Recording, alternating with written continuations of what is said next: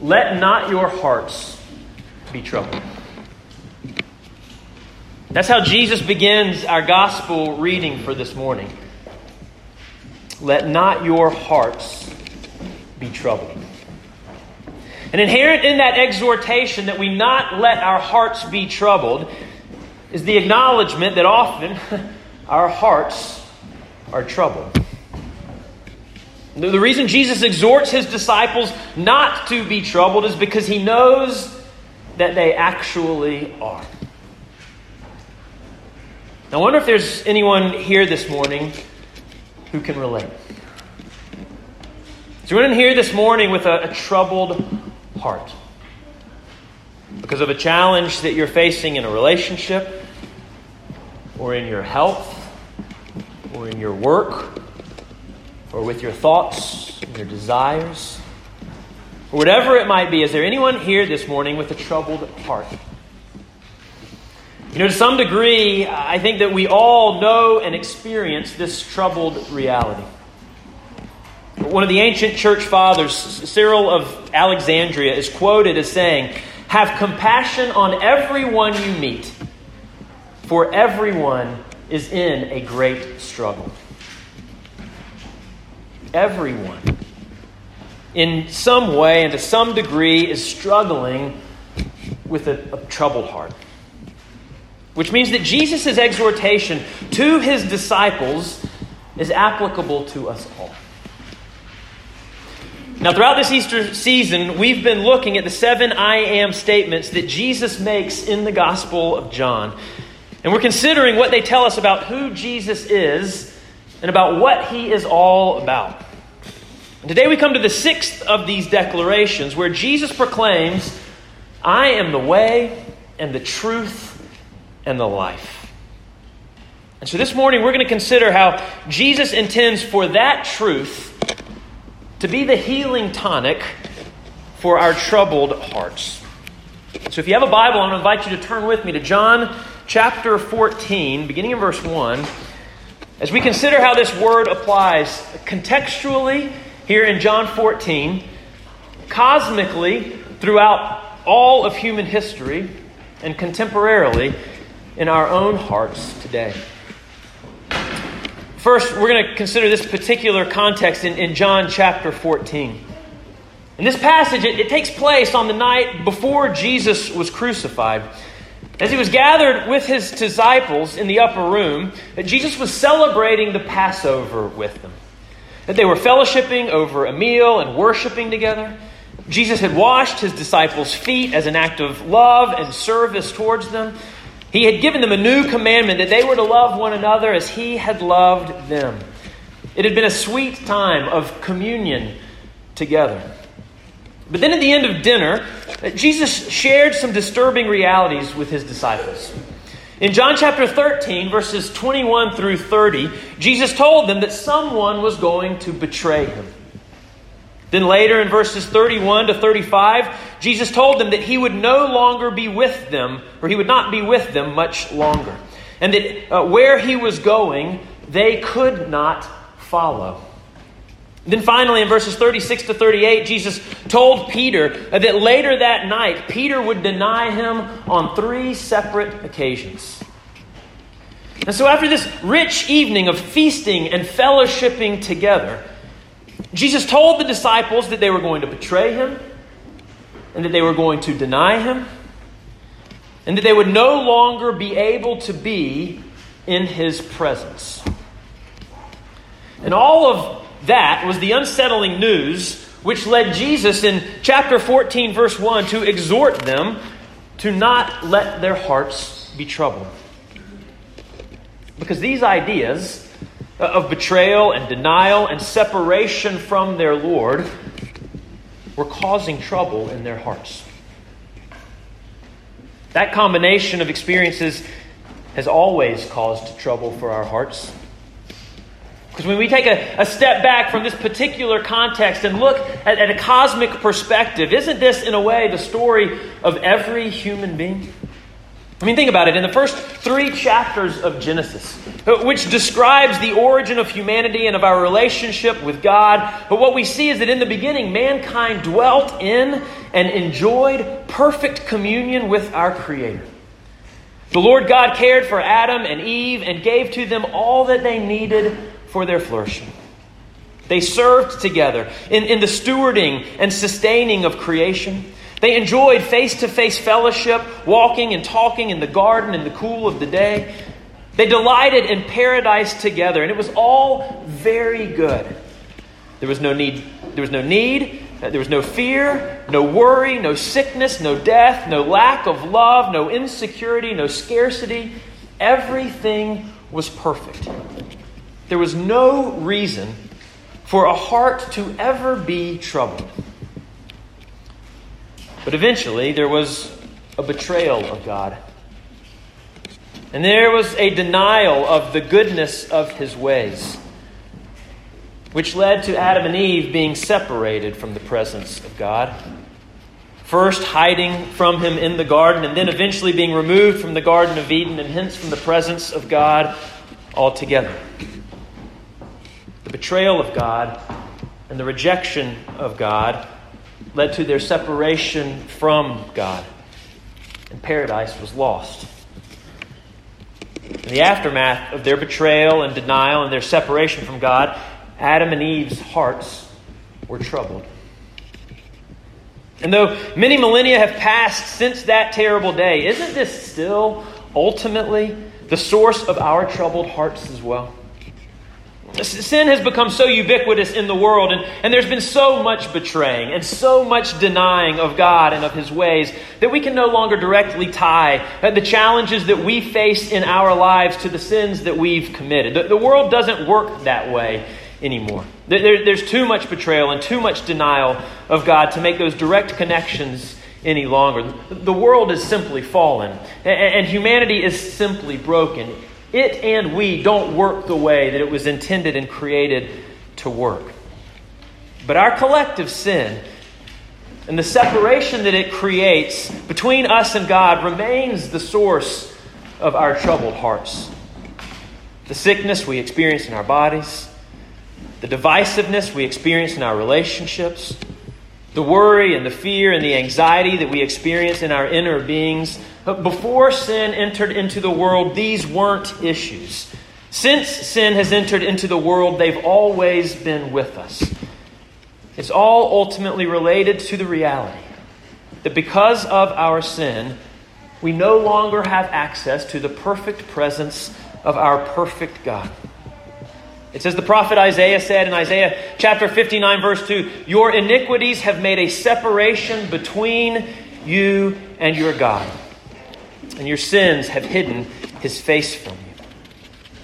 Our betrayals of God and our denials of God have created a distance from God, which causes our hearts to be troubled. It was the case in the beginning. It was the case with the disciples. It's the case today.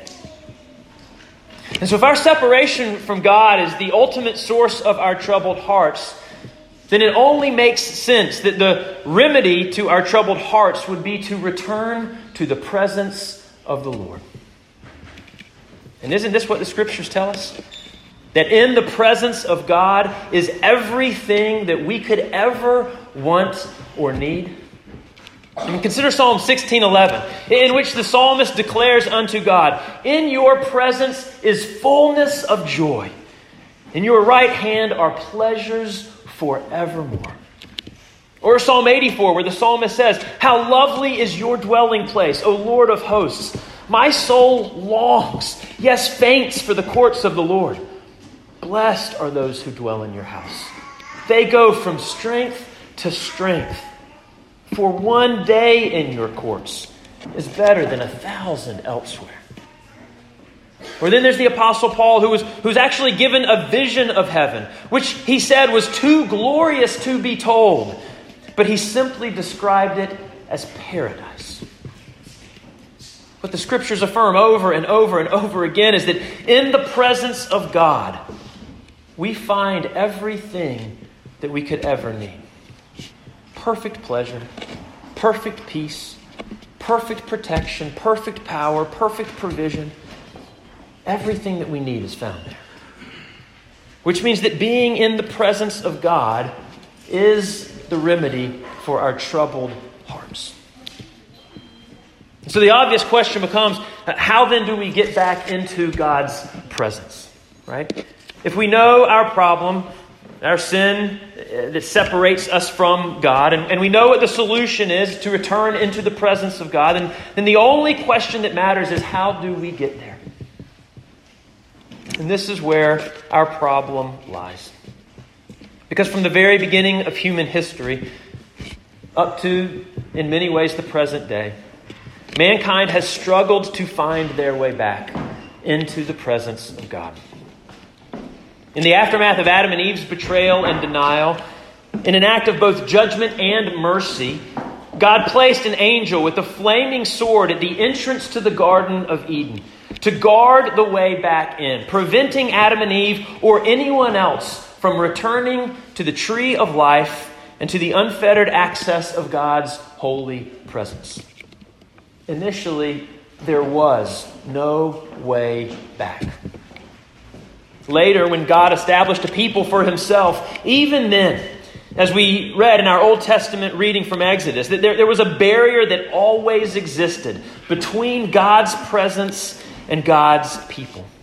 God's presence was with them in the tabernacle and eventually in the temple, but he was separated from them by the veil which divided the holy place from the most holy place. And so through sacrifice, the priest could come near to God, but not fully into his presence. In fact, the only true access that the Israelites had to God happened only once a year and only on the Day of Atonement, where only one person, the high priest, could enter into the most holy place and encounter God's presence. And he did so in fear and in trembling, by bringing the blood of a sacrificial offering to atone for his sin and for the sins of God's people. So for Adam and Eve, there was no way back into God's presence. And throughout the history of Israel, the way to access God's presence was extremely limited and had to be mediated by a high priest.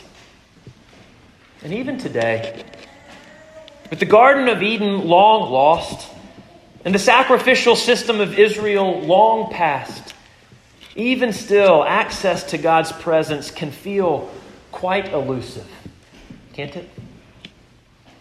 You often hear people jokingly say things like, if I stepped into a church, I might be struck by lightning.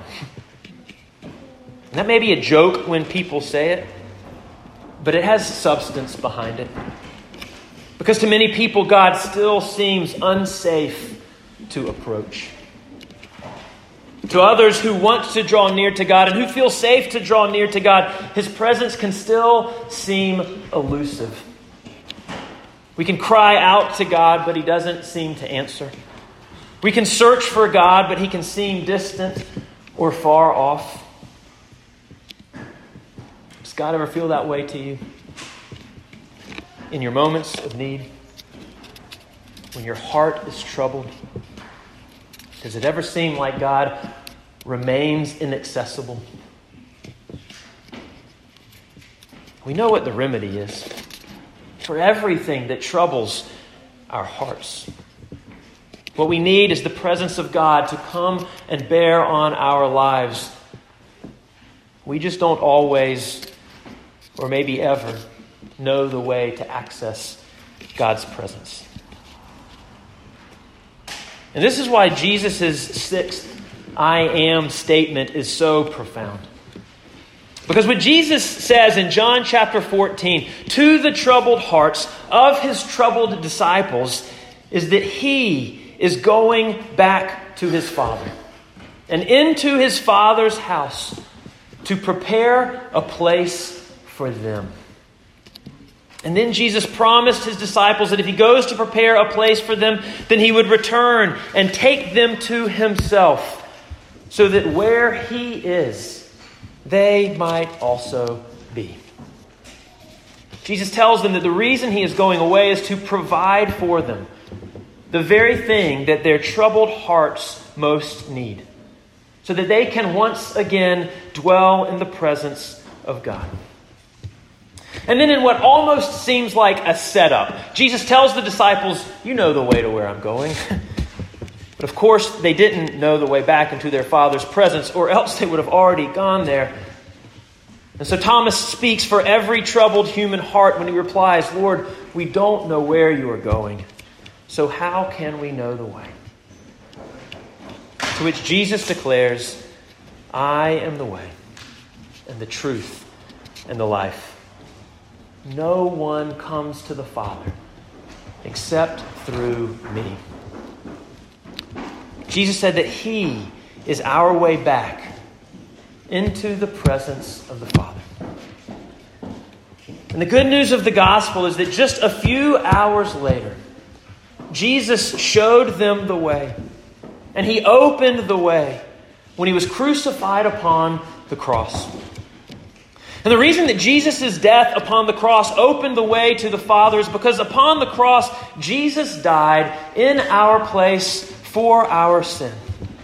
He died for all of our betrayals of God and for all of our denials of God that led to us being separated from God. And upon the cross, He was separated from His Father so that we would no longer have to be. And unlike Adam and Eve, who couldn't face the judgment of God to find their way back to the tree of life, Jesus endured the judgment of God on our behalf in order to grant us access to eternal life once again. And unlike the high priests of Israel, who had to come before God year after year through the offerings of bulls and goats, which could never take away sins, Jesus, through His own body, offered a single sacrifice, once for all time, which actually removed the guilt of our sin. And we know that His sacrifice was successful in doing that. Because in the moment that Jesus died, that curtain that was in the temple, which for thousands of years had represented the barrier which stood between God and us because of our sin, in that moment when Jesus died, the curtain was torn in two from top to bottom. The barrier that separated God and man was now gone. And church, this is the reason that Jesus is the way and the truth and the life, and why no one comes to the Father except through Him. Because He, Jesus, His life and His death and His resurrection is the only true way through our sin and the barriers that it had created with God, back to the life that we were always created to live in the presence of God. According to 1 Peter chapter 3, verse 18, this is the very purpose of our salvation. Peter writes that Christ suffered once for sins, the righteous for the unrighteous, that He might bring us to God. And this is the effect that His death can have on our lives. He brings us back into the presence of God. We heard it in our New Testament reading this morning from Hebrews chapter 10. That because of the forgiveness that we have for our sins as the result of His sacrifice, we now have confidence to enter the holy places by the blood of Jesus. By the new and living way that He opened up for us through the curtain, that is through His flesh. And since we have a great high priest over the house of God, we can now draw near to God with a true heart, in full assurance of faith.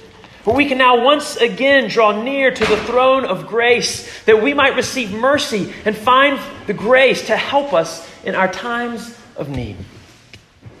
There is no more flaming sword keeping us from life with God. There is no more temple curtain and required sacrifice keeping us from the presence of God. Jesus has gotten rid of it all. He's opened up a new and living way by which we, in the Spirit, through the Son, have full and unfettered access to God, our Father. The very thing that our troubled hearts most need. Now, some of you may say that's great, and I know that. And yet still, when I cry out to God, I feel distant from Him. Still, when I seek for God, I can't find Him. I want to close this morning by addressing that particular dynamic, because I think that's where this most hits us as Christians today. In John chapter 14, when Jesus said, "Let your hearts not be troubled," He then gave a second command.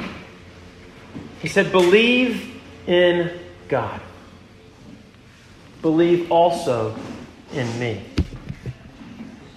And so what Jesus is saying here is, let not your hearts be troubled, because I am going to prepare a place for you with my Father. I'm going to come back to take you to be with me so that you may be there also.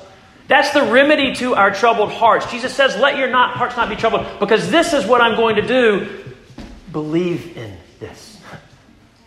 Believe in God. Believe in me also. And so, church, this morning I just want to ask the question, do you believe that this is true? You know, throughout history, the way that the people of God have experienced the promises and the blessings of God is by believing that they are true. We experience them after we believe them, never beforehand. Throughout the Old Testament, the people of God believed in the promises of what God would do for them. During the time of Christ, the disciples believed in what Christ was doing for them. Now, in the aftermath of the cross, we look back and believe in what has been done for us. And that's how we experience the blessings and the promises of God. And so, church, the question is, do you believe that this is true? Do you believe that Christ has gone before to prepare a place for you? Do you believe that He is currently seated at the right hand of God the Father? Do you believe that by the Spirit we have been raised with Him and are seated with Him in the heavenly places? Do you believe that we can come with boldness and with confidence to the throne of grace, to find mercy, to find grace, to help us in our times of need? We're called to live by faith and not by sight. Sometimes it feels, it seems, it looks like God is far off, like He's hard to find. But that is not what we have been told. That is not what we have been promised. That is not what has been done for us through Christ. He has gone to bring us back to the Father. And the profound reality of that is what it means is that when we face whatever it is that we face, when our hearts are troubled, we can cry out to God. And despite what it may feel, the promise and the reality is that we are with Him in that moment. We are with God, the Creator of the universe, who loves you and who has power over all things. And we can plead to Him and share our heart with Him and ask for the things that we need. And we can know that He will give us what we need. Church, Jesus proclaims that He is the way and the truth and the life, and that no one comes to the Father but through Him. The good news of the gospel is that through Him we can come back to the presence of our Father. And so let us do so in all assurance and in all faith, for God's glory and for our good.